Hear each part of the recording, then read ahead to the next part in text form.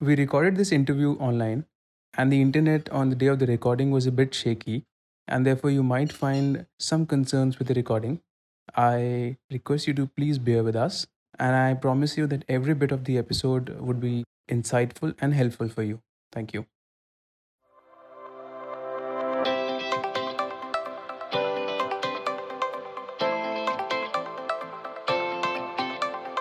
India has been independent for 75 years now. That's three quarters of a century. However, I wouldn't really call us prosperous or developed for that matter. The income disparities are immense, coupled with extreme levels of poverty. Yes, we've made some progress, but I don't think that's enough. But how did we get here? Who is responsible for it? What are the reasons? Is there a way out? What are the solutions for it? And where do we go from here? These are all worthwhile and important questions for the future of our country. And I'm sure a lot of us have contemplated the reasons. I went through this brilliant book titled Getting Competitive by R.C. Bhargava, Chairman Maruti Suzuki, after having spent 25 years in the Indian Administrative Services. The book is a must-read for everyone in India and for everyone outside who wants to understand what happened since independence. It also contains all the answers to the questions I have posed above and more. He's with us today to discuss upon the topic, why did India lose and how can India win? So let's deep dive into the discussion with him. Hello, Bhargav sir. A true honor and pleasure to welcome you on Secrets of Storytellers. How are you? Good morning. Nice to be here. It's a pleasure to have you, sir. Thank you. So I must tell you, I loved every bit of the book, especially because many books. Thank you. Many books do a good job, good analysis to find out the problem, and they offer an idealistic solution as well. But it's only seldom does someone come across a book which has 3 decades of a success story to back their suggestions. True. So I want to start with your journey during your stint with the Indian Administrative Services. Now that's one of the most coveted positions to be in the country. And like you mentioned in the book, you're right that the civil servants in the country are chosen through a stringent process, and the competencies cannot be doubted at all. It is the system that becomes an impediment sometimes, and they're forced to give in. Like you've shared, the CVV or the CBI are always on top of you in case you're trying to do something innovative. Could you share any such incident which happened with you or you saw around you? There have been several incidents of the system, in fact, is such that it does not allow you to do what is required to get work done in time. For example, if I float a tender, almost inevitably I have to accept the lowest bidder. Okay. Now, the lowest bidder may not be the most competent person to execute the work. Right, yeah. And what happens in a large percentage of government tenders for works is that after the tender has been awarded to somebody who's really not competent, he raises objections to some item of the process, goes to arbitration, the work gets delayed, and the costs go up. Projects get delayed. If you look at the execution of government projects, and these are government's own reports, all had time and cost overruns. And that is not because the officers are bad. Mm-hmm. It is because the rules under which they work don't permit them to do so. And I had the same problem with the government. Right. I understand. And it's a very sorry state to be in then, because, these positions are filled with after so much effort, both from the system and from the aspirant side. But it's sometimes hard to hear of these truths at the background. See, the reason for this is that when we attained independence, we had the Indian civil service as the major backbone of the administration. During British times, the requirement of the civil service was only to maintain law and order and promote the interests of the rulers. There was no requirement of this civil service then to execute projects efficiently in time, to bring about economic development, to bring about industrial development. That was not a task. And they were never trained or equipped to do that. And when we started a 5-year plan, it is the civil ICS which were responsible for all the policy making. But they were not equipped for it in the sense that they had never been trained for it. They had no experience of it. Mm-hmm. And therefore, they did it as if it was an administrative job. The IAS came along, but the system of recruitment, training remained the same because it was framed by people who were in higher positions. They were the ICS. And it is easier to continue with what you have than to change it. And that is why the IAS has also never become a development savvy institution which knows how to execute projects. And that is why these rules have never changed. Right, right. So if I were to go back to the times when we attained independence, the first government under Nehru did keep manufacturing as the forefront, right? And which you also acknowledge and promote in your book as well, as the future of the country if we were to become prosperous. But safeguarding, or rather over safeguarding the whole system by giving the entire onus to the public sector and keeping a strong check on the private sector through licensing, as we know, was a big mistake. Probably we realized it much later. But there were still companies like the Tatas, the Reliance, Birlas, among others. What do we attribute their success to? Was it some kind of political affiliations backing them up, or was it their dedication to fight the system, or something else? The Tatas had been there from the beginning, well before independence. Tata Steel was set up before independence. And the Tatas were a very highly respected institution by that time. Right. The Birlas, again, were a very powerful political family, also besides being industrialists. And they grew. But remember, even the Tatas and the Birlas grew within the confines of the licensing system. It was not as if they had unrestricted growth and they could do what they like. They still had to work within the licensing system. But because of who they were and what they were, it was easier for them to get amendments to the license, get a new license, and that kind of thing. But the role of the private sector was, in any case, limited by policy. Right. So talking about those policies, on paper, they look brilliant, right? They were made with the country's then socioeconomic state. We drew examples from the best economies around the world. Is it then the implementation which is to be blamed, or were they never meant to work for us, regardless of who implements, how it is implemented? No, it's both. They were meant to work.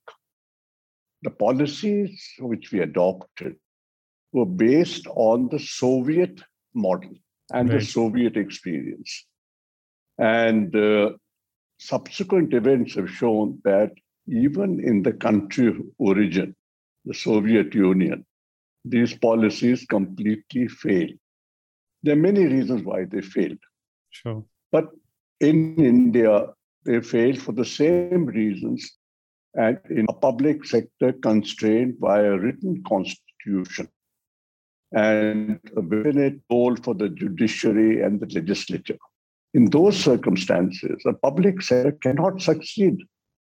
Theoretically, a public sector could concede under certain circumstances.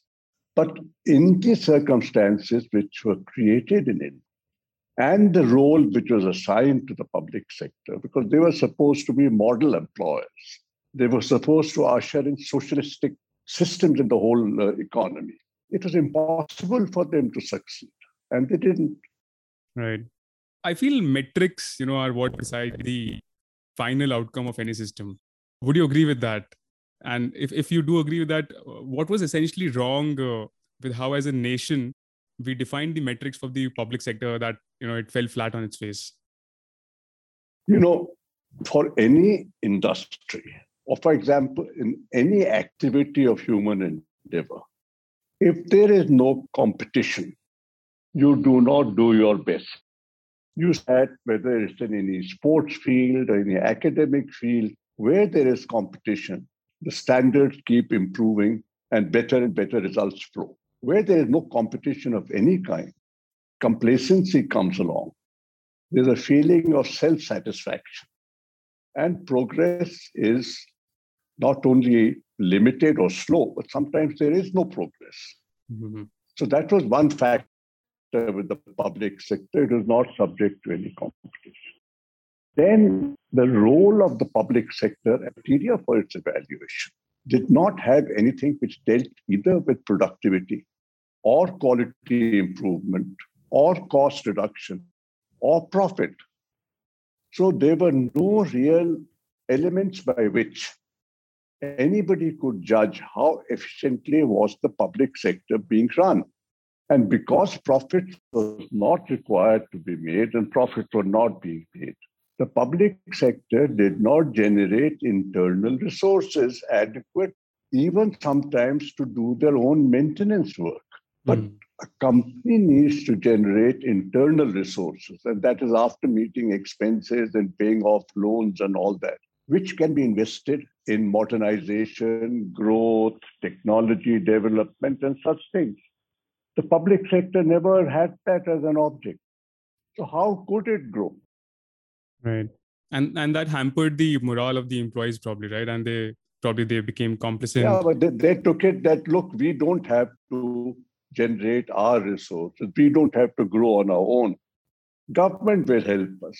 Now, if you're looking at a government to run your industry, what kind of industry will it be? Right, right. But then we have a wonderful example right in the middle of everything which was not going right, at least. Maruti Suzuki is an embodiment of what can make it work. Right? You and your team have proved it right. In fact, what started as a public sector undertaking, I think was never dependent on the government to rescue them. So how does Maruti, operate? And it, I think, draws heavily from the Japanese system of manufacturing as well. Could you share some significant steps that you took at Maruti compared to the other PSUs, which changed the entire game? See, right from the time when we started, Mr. Suzuki, the president of Suzuki, we had asked him that we want to attain the same standards of quality and cost which you have. He said, I'll help you do that, provided you listen to what I tell you about how to manage the company. Okay. And Mr. Krishnamurthy and I agreed. I said, yes, we'll learn from you. So we put any of our egos. Mr. Krishnamurthy was a renowned figure, but he also was willing to learn. And I think that's his greatness. And I was not an industrial expert anyway. So I was willing, of course, to learn. And he said quality and cost. These have to be your mantras at all times. For any industry, quality and cost are the two mantras which you have to keep chanting day in and day out. And to get the best quality and cost, you have to involve your workers as partners, as your team members in the company.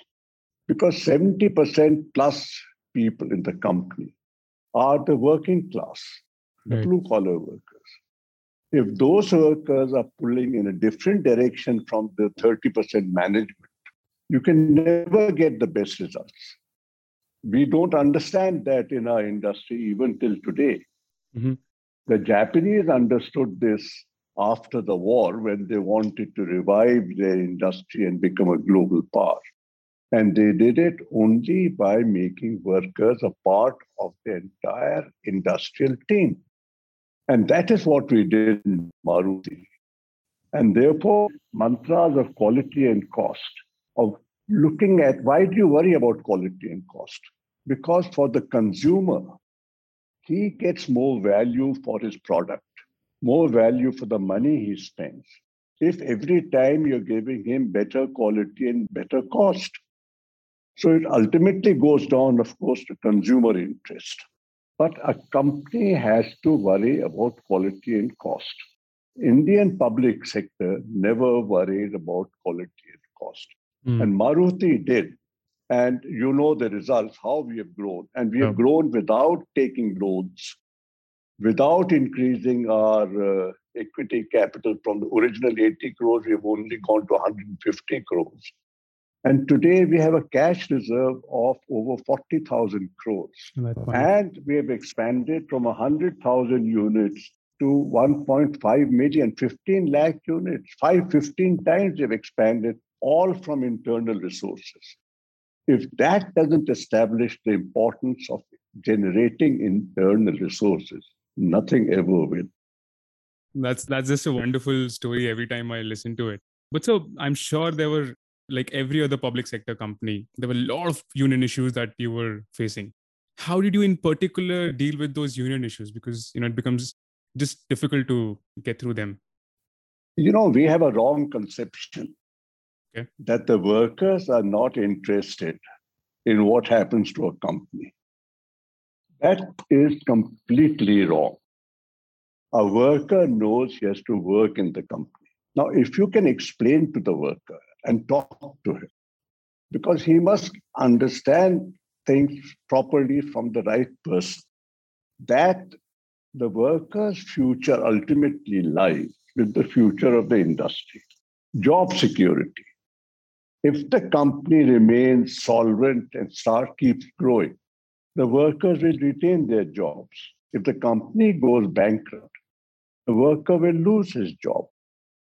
So job security does not come from union activities. It comes from the company remaining a working company. The ability to pay more to workers, give them better perks, better life. Where does the money come from? The only source of money is earnings. The more a company earns, the more it expands, the more it will be able to provide for the workers. The worker has to have confidence that the management will not take away the earnings of the company for its own use, and they will be left with nothing. So in Maruti, we had to create this confidence in the workers that the money will be used for the benefit of the company, not for management's benefit. And when it comes to the company, it will also come for the benefit of the workers. And that's something we have practiced all these years. The workers in Maruti today, in many ways, are probably better off than workers anywhere else in the country. Yeah. In fact, as a matter of coincidence, I just met one of my friends from Maruti yesterday. And he told me, I just don't want to quit Maruti, because I feel so safe, secure, and the kind of work that I do is just beautiful. And he's like, there's no other company in the automotive sector in India which gives you that security and yet is so competitive in the market. And we all know how successful that is.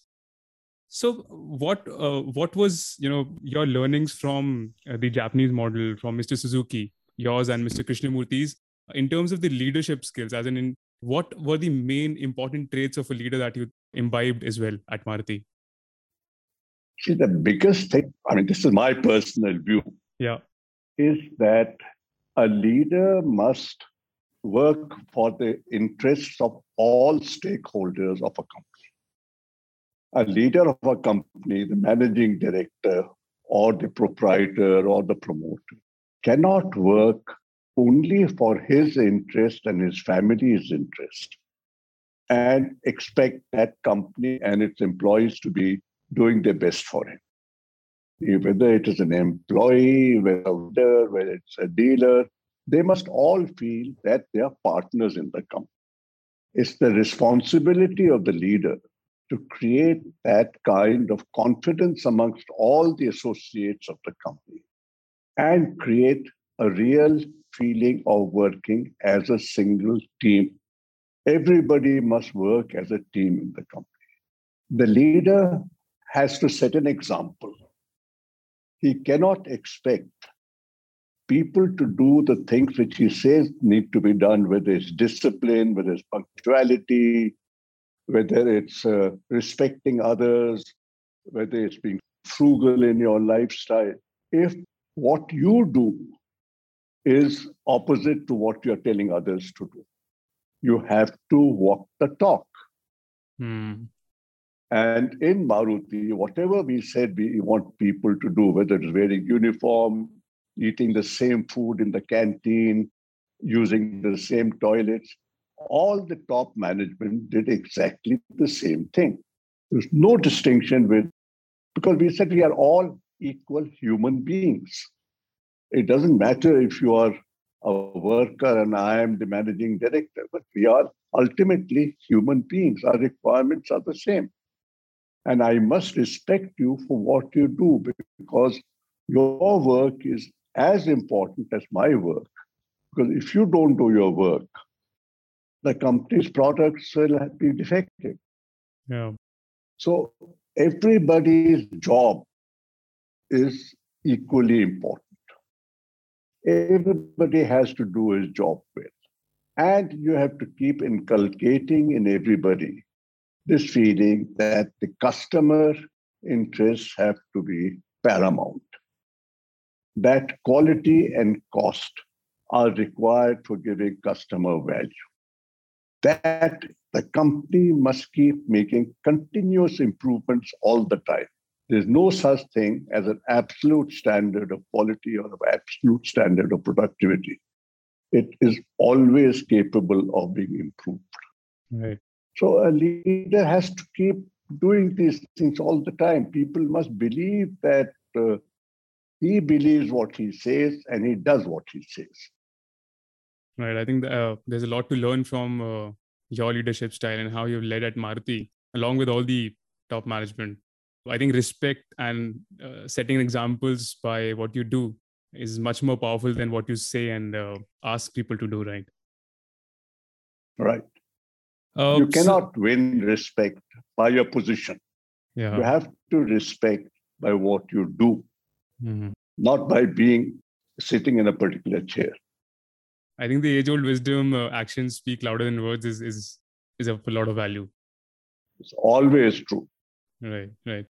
One last question before we move to the next section, Bhargav sir, is that now that you see the problems, the solutions in almost black and white in the country, how many years do we have with us to, bounce back and start on a journey towards a wealthier nation, a more prosperous nation, a more happy nation, before we, let the wagon go by?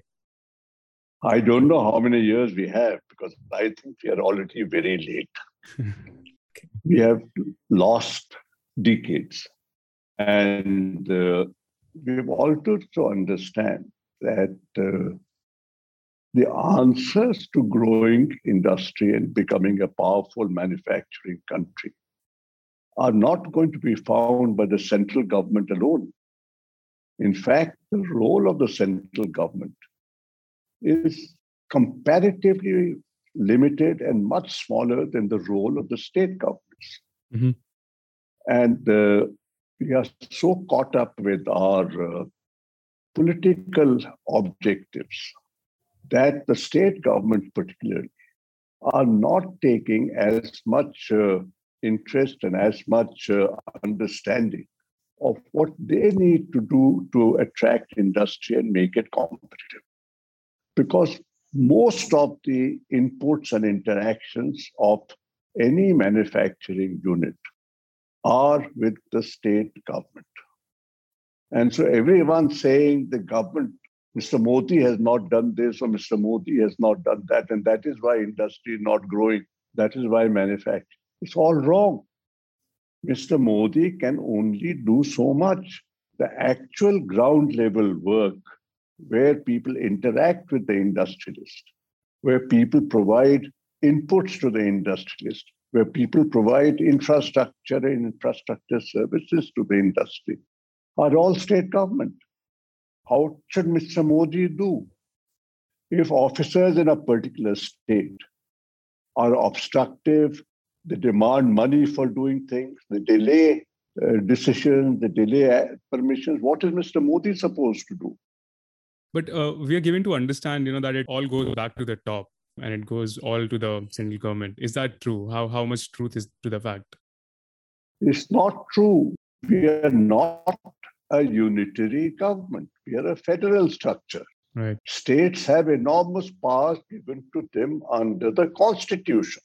And most of the things I'm saying relating to industry, which a state government has to do and does, are all its constitutional powers. Mr. Modi cannot do anything about it.